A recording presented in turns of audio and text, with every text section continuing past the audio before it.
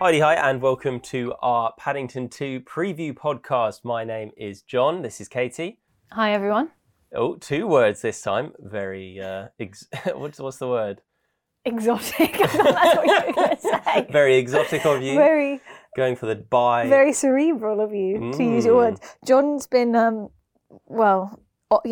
just saying to me that I need to pipe up more on the podcast, but I'm very shy, So we're baby steps. Yeah. We are here to talk about Paddington 2. We just watched it last night in preparation for Friday's live watch and just remembered what a fantastic film it is. We wanted to just do a little kind of sneak preview before the film to talk about some of our favourite themes and topics that come up. First and foremost, the power of community, which is just such a lovely concept throughout the film, and also how it does make a lot of reference to refugees in the film. That was Biggie sneezing. We felt that actually watching it a second time, that came through even stronger when you're kind of looking out for it. So Paddington 2 will be our live watch along this Friday at 7:45. We can't wait to share it with you guys, and here's a clip. He's going to clear his name. And we're going to bring him home! We don't want him here! No, of course you don't. You never have. As soon as you set eyes on that bear, you made up your mind about him. Well, Paddington's not like that.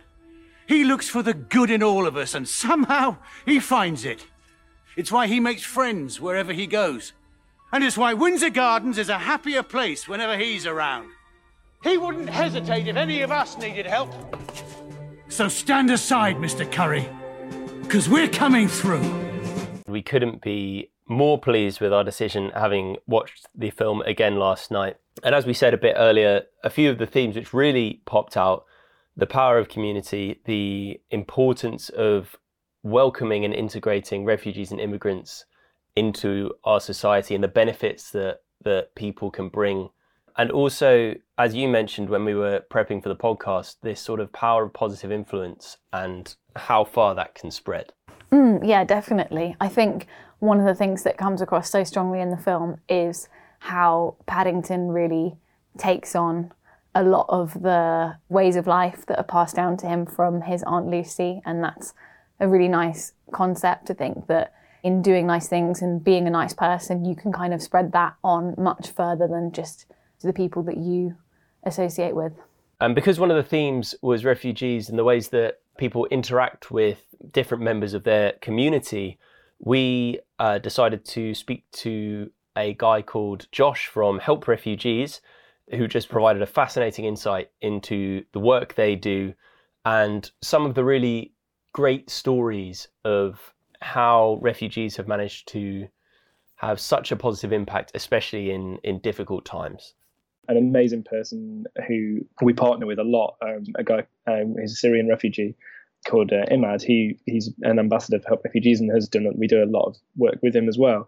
On day one, before most of these community aid groups were set up, he was driving around East London dropping shopping off of people, and this is someone who's only lived in the UK a handful of years and has incredibly strong roots in his local community because of the sort of person that he is in that way. And I think we really, really sadly miss a trick when the sort of hostile environment is allowed to separate people from the amazing connections that they could form. They can't make workmates. They can't make mates at the supermarket. They can't form those connections that protect us all and are showing right now. It's a real missed opportunity for people with such diverse and interesting life experiences not be part of that. And it's such a waste, I think. So you can listen to that full interview in our Paddington Companion podcast, which will be coming out shortly after we do our live watch. But before we leave you, we just wanted to talk a little bit about some of the more sort of cinematic elements of the film that we particularly enjoyed. I think it's my favourite Hugh Grant performance. It's just so good. He steals the show, and when Paddington is knocking about, that's pretty difficult thing to do. If you haven't seen the film yet, Hugh Grant gives just the most sensational performance. It has to be seen to be believed. It really, really does. Yeah. So if nothing else, that's the reason to come and watch with us on Friday night, just to see Hugh Grant, because he's just incredible.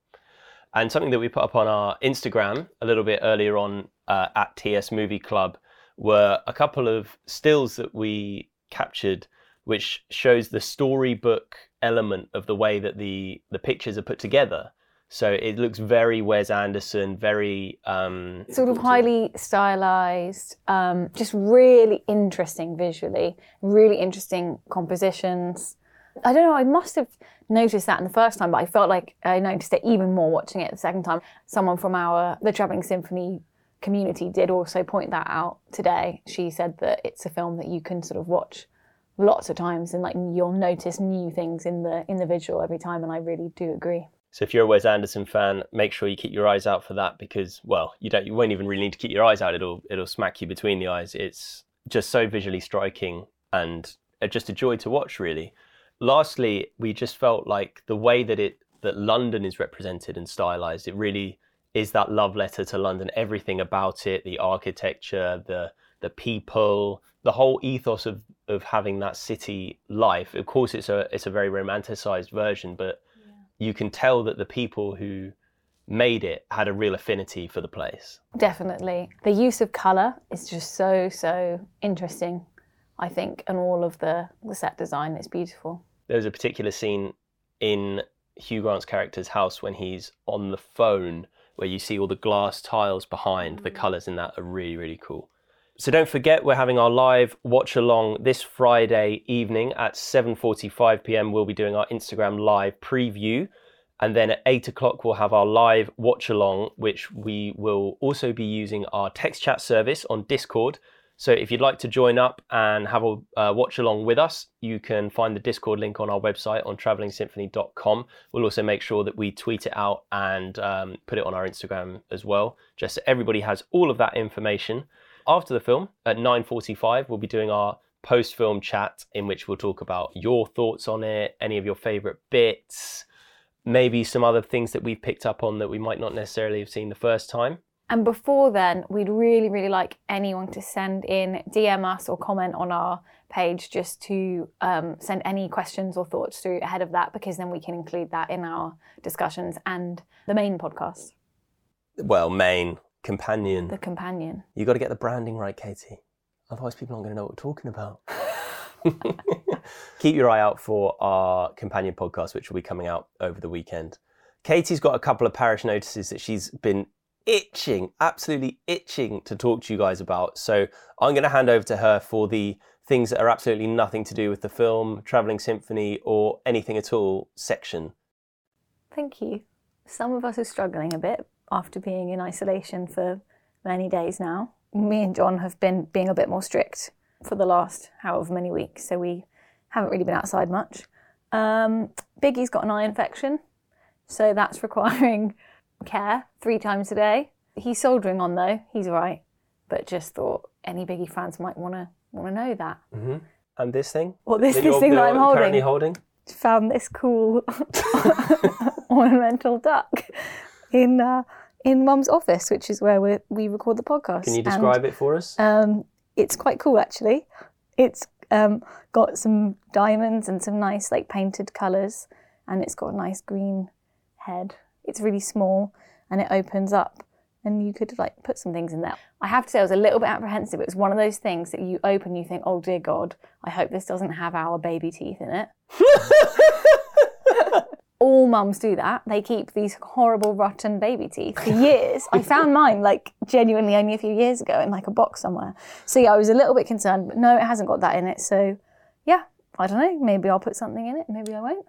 But that's my update. That's my life right now. And thus concludes the Nothing to Do with the Film or Travelling Symphony podcast section. And make sure you keep your eye out for the live watch for Katie's new ornamental duck best friend.